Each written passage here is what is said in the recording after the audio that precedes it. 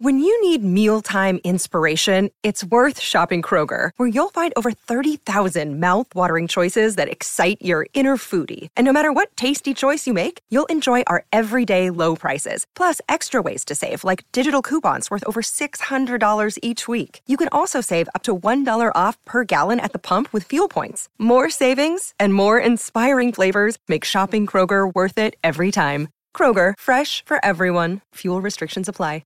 Chemist Warehouse June catalogue sale is on now. Find a massive 30% off the Thompson's vitamin range. This is Super South with Joey Wheeler and Ricardo Ball on SENZ. No, in fact, two gentlemen who are far better looking, far more intelligent than both Joe Wheeler and Ricardo Ball. Of course, it's Mark Watson, and alongside of me, one of the greats, one of the All Black greats, one of Otago's finest and one of the Highlanders' greats, Josh Kronfeld. Evening to you, Josh. Welcome. Yeah, nice to be here, team. Nice to be here. Hey, just looking at the surf at Muriwai where I live, it hasn't been bad surf. I'd imagine Raglan's been pretty good in the last day or so.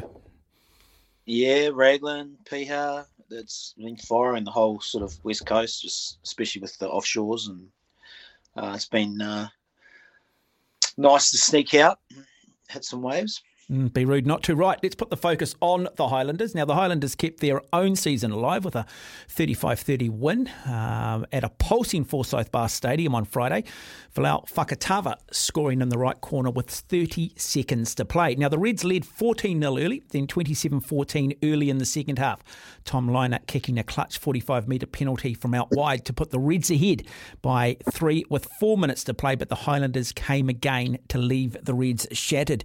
Pleasing to see this Highlanders team coming right at the right time of the season, heading into the playoffs, and actually being able to perform in that last 20 minutes, an area where perhaps they have been guilty of maybe dropping their heads throughout the regular season, Josh.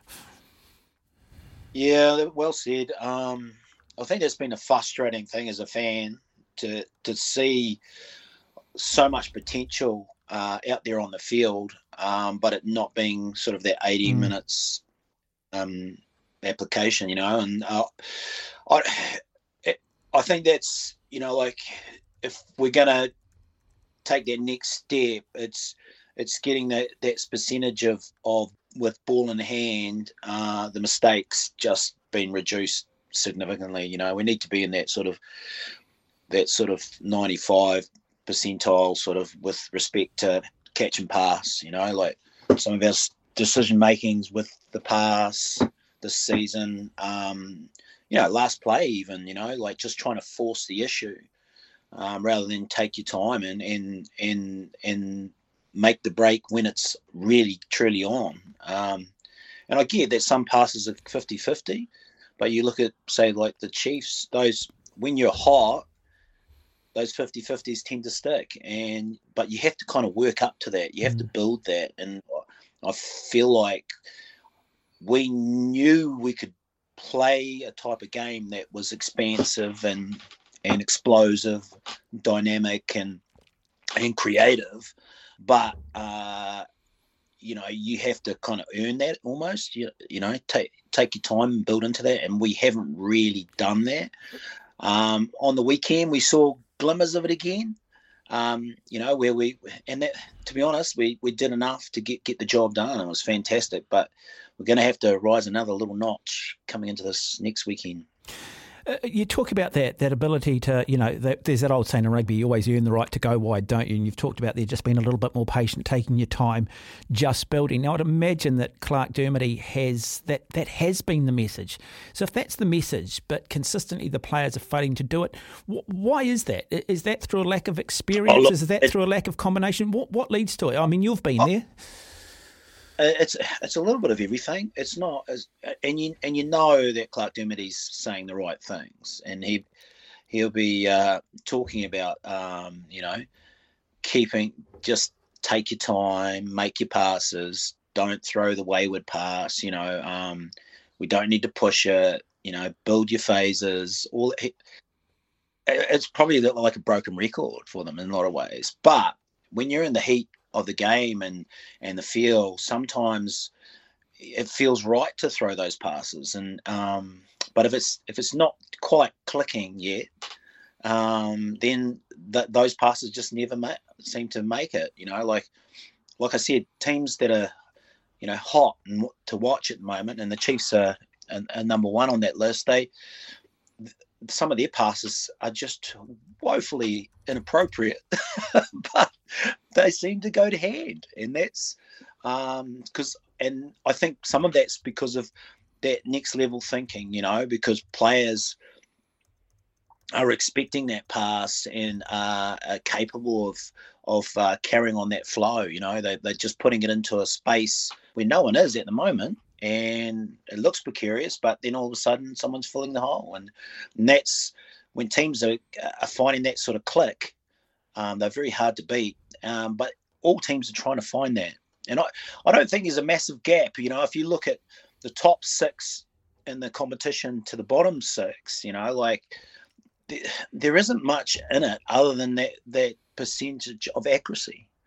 In the key areas like catch and pass, breakdown, and then your starting structures, and it's get those all right and the high percentages, you're going to be one of the top teams.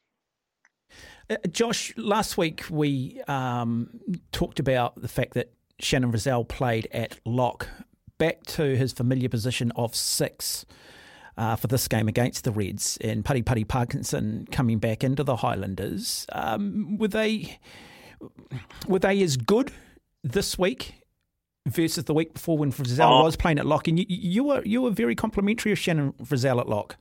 I think it suits him. I don't know. I just felt like it gets him more into that tight loose versus that loose tight, to use those expressions. But it just puts the ball in his hands a bit more, and that short phase part of the game, and he just has to get up, and I think at lock you're in that middle part of the field and you can follow the ball a little bit more. You're not bound by the structures of what the team format or game plan is.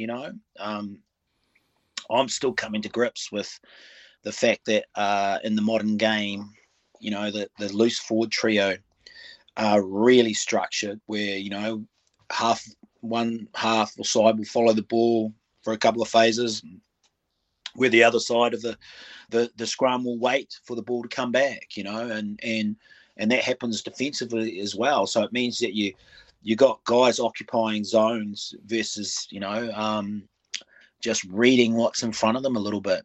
I think they're still licensed to read it, but I think often by the dynamic of the structures within a team now, that it's taken away from them to have that little bit of, I don't know, self-injection into the moment, Yeah, which you, Michael Jones, sort of almost made famous.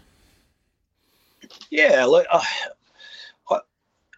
I know, speaking to Sam Cane and whatnot, like I had a free license to do what I did well within the spectrum of the game. And, I know now Sam, speaking to Sam Cane, that some of those sort of things are taken away from you now, and because you're expected to run a certain line that allows you to go from ruck to ruck or be first man over the ball, or and so it takes you out of that short line, which might be a pop pass on the inside to put you into the open, and so consequently I don't reckon you see that as much as you used to, but defensive patterns are different.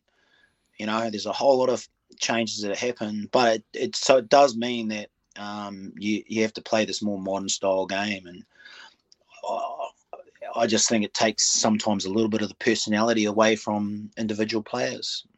Like how Sam plays, for instance, now compared to when he was a young man, quite two different sort of roles that he plays, That's me breaking the position down pretty hard, though. probably boring the shit out of people. No, look, it's a wonderful insight, because a lot of people do sit there and, I guess we do compare. We don't understand that how the game has changed, not in the detail that you've just provided. We think we do, but we don't. We are ultimately just fans, and we saw it being played a certain way once growing up, and we expect it to be played the same way now. I want to talk about James Lynchies, because I think he's he's had a season where he's been hampered by injury, came off the bench this week, came off the bench a couple of weeks ago. Does he have a place in the starting lineup going forward, Lynchies? What do you make of her in the loose? I think he look, this whole starting lineup thing, I think we just need to get rid of it. It's not what it's about anymore. It's a squad of 23, and at the end of the day, you just need to be picked.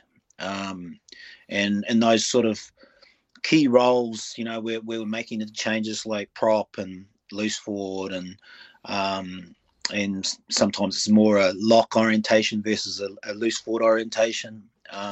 But it's about who comes on and offers impact. And if James is more that role now, then that's okay, and I think he'll just be pleased to be part of it. I mean, everyone wants to start and need your name called out first. That's just what we've always known it to be. But I think in the modern game, it doesn't matter so much. If you're an All Black, that's a test jersey, whether you come on in the first 5 minutes or you come on in the end of the game. So it's so our outlook has to be different now. It's about what can that individual add when he comes on, and what change up does he bring by bringing his personality into the game. And they're the key things we need to think of. And James, whether he started or whether he comes on, at halftime, or whether he comes on at the last 5 minutes, will be impeccable with what he does, and he'll push the fold as he always has. And I just think what a blessing to have a player like him on the I guess the backstraps of someone like Billy Harmon, and then Sean Willie. They've got. I got that right, eh? I always want to call him Sam. Yeah, and Hugh Renton is a guy who I think's also stood up this year. Sorry, mate. I didn't mean to leave him out. I guess I was just talking in those 6-7 positions that we've been. Hugh Renton's just made the 8 spot his this season in some respects, and he's been incredible. I've just loved what he's done, and I think maybe that's why I've liked having Shannon at in that lock role, because it allows us to bring another Lynchies or Withy or Renton, getting them on the field, because they are playing so. Just going back to your analysis of how the game's changed and the lines now that the open side or the blind side have to run to get to rucks, etc., and maybe it's taken out a little bit of the natural instinct, etc. Is that why now we are seeing more locks who can play in the loose, and the reason why, particularly the number 6 can slot in and play at lock? Would that have been? Could you have done that back in your time? Oh, look, there were always players doing that. Jamie Joseph was if I go back to a very start, was a massive, blindside flanker 6, but I know he slotted into the locking role at various times for that reason, and I know some of the locks at different times ended up playing at 6. So, look, I don't think it's a new thing. I think as the games evolve, we've got probably more utility players that can go into that, from that loose side into the tight side, and vice versa. Far easier than possibly in the older days, and the other day, often, the extra line out option that it creates can be a wonderful thing to have for a team. Especially if you've got a really good defensive line out and you've got another option to throw to. It makes it harder for that opposition to get one over you. So.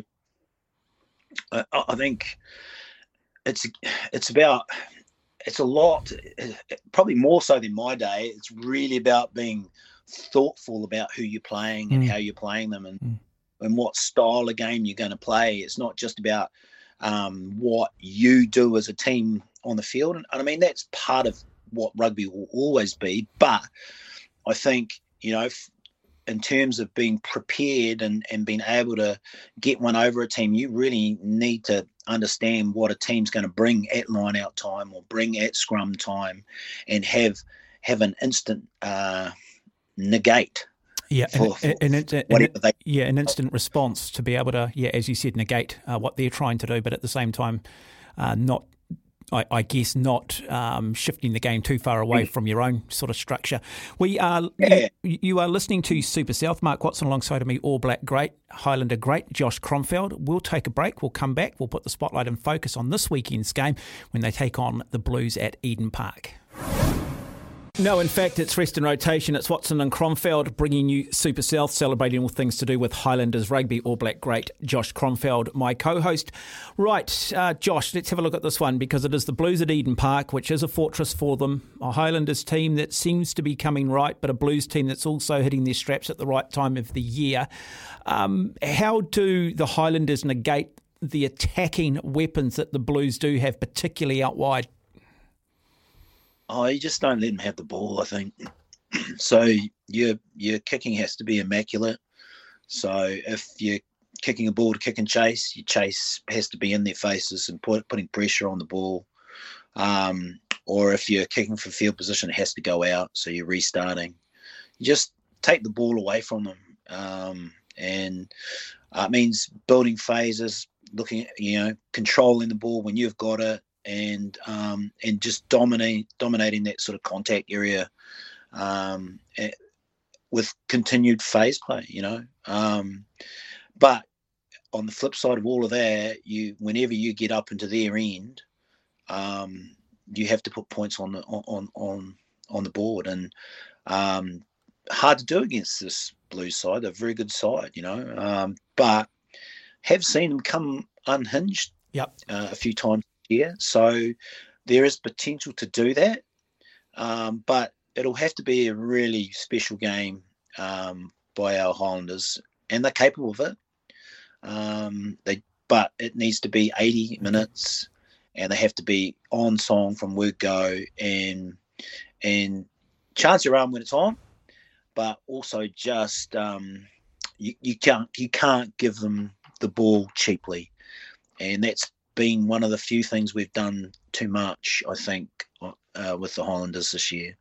Okay, so again, this will give our Highlanders fans some context here. So if you're the Blues, though, and you're looking at the tapes and you're looking at this Highlanders team and you're looking for weakness, from what you've seen, what would you identify as the Highlanders' weakness? And therefore, I guess that will be an area that the Highlanders will need to make sure they are better at. Well, our exit after a kickoff's not fabulous. If we look at all the games, we often see, we'll score a try or do something amazing, and you go, yeah, and then the other team comes back and scores almost straight away. And so we need to stop there and just really have a solid, clean exit from, being the ball being kicked back into our half. And that's being patient, but also with our exit, we can't just give it to them with an easy kick into space. It's got to be, we've got to pressure every situation, and we're capable of doing it. I've seen it. It's just being able to do that for 80 minutes is hard in this competition. Look, it should be a classic, but two teams that hopefully do express themselves. Oh, it's going to be a great game. Like I don't down that. I fully feel that this Highlanders team could sneak in and sneak a win. I mean, it's always really hard to do up here in Eden Park, but it's doable. Like I know. They've got a couple of stars that are just absolutely flying. Like Talia he's next level at the moment. But if he hasn't got the ball, there's not much he can do. And then some of their playmakers, genuine playmakers at the moment, aren't really firing, I don't feel. And so every opportunity they're going to be trying to push the fold, we should be just shutting them down. And if we do that, we could definitely unhinge them and sneak a win. And what a great place to do it at Eden Park. Yeah, no, I love your thinking, Josh. I love your thinking. Now, Chemist Warehouse, the real house of fragrances. The DHL Super Rugby Pacific is underway. So, Josh, who is your DHL Super Rugby Highlander of the week? So from the game that's just gone against the Reds. Yeah, I just want to put a mention out from Nareki. I just like the way that he's been playing Jonah. Just with the way he just looks exciting. You know what I mean? Because you could have given it to a number of players in that game over the weekend, but I just like the way that he just, every time he gets the ball in his hands, you go, oh, something's going to happen, and that's a great feeling. I think as a person sitting on the couch to watch. So he's my pick. Okay, and your DHL Super Rugby Pacific Player of the Round? Oh man, so hard. Sean Stevenson, I reckon, has had an amazing season this year, and I could have safely gone there, but my roots are in the loose forwards, so I'm going to go with Luke Jacobson. Oh, you're a beautiful man, eh? He's playing well, isn't he? He's starting to find that form. Yeah, got a bit of mongrel about him. I like him. Yeah, he's finding his rhythm, and I feel like he's been bouncing around a little bit positionally in terms of 6 and then 8 and then 6 and 8 and I had a conversation and I just said I'd love to see you just sink your teeth into one position, so you can really make it your own. And I feel like this year 8 he's done that, and he's starting to really shine, and it's a great time of the year to be shining too. Because obviously there's some people that are looking at that position, and so it'd be good to see him maybe get a nod at going into a pretty special competition coming up. Okay, Josh, just finally, Highlanders by how many over the Blues at Eden Park? Oh, come on, mate. There are people listening on this. People are about to hit their TAB accounts based on what you're about to say, okay? No pressure here, big guy. Look, I want to say it probably end up being a high-scoring game, and like in the 30s and stuff like that. But if we do what we have to do, I think it'll end up being quite low, and it'll be like a 24 to 21 to the Highlanders. 24-21. Have we written that down, Ben? 24-21. Okay. Everybody out there? But don't put your mortgage on it. But anyway, that's if we do what and that means that we have to own the ball for 80% of the time, and just watch the Blues make mistakes trying to play catch up. And they have to follow your game plan. 100%.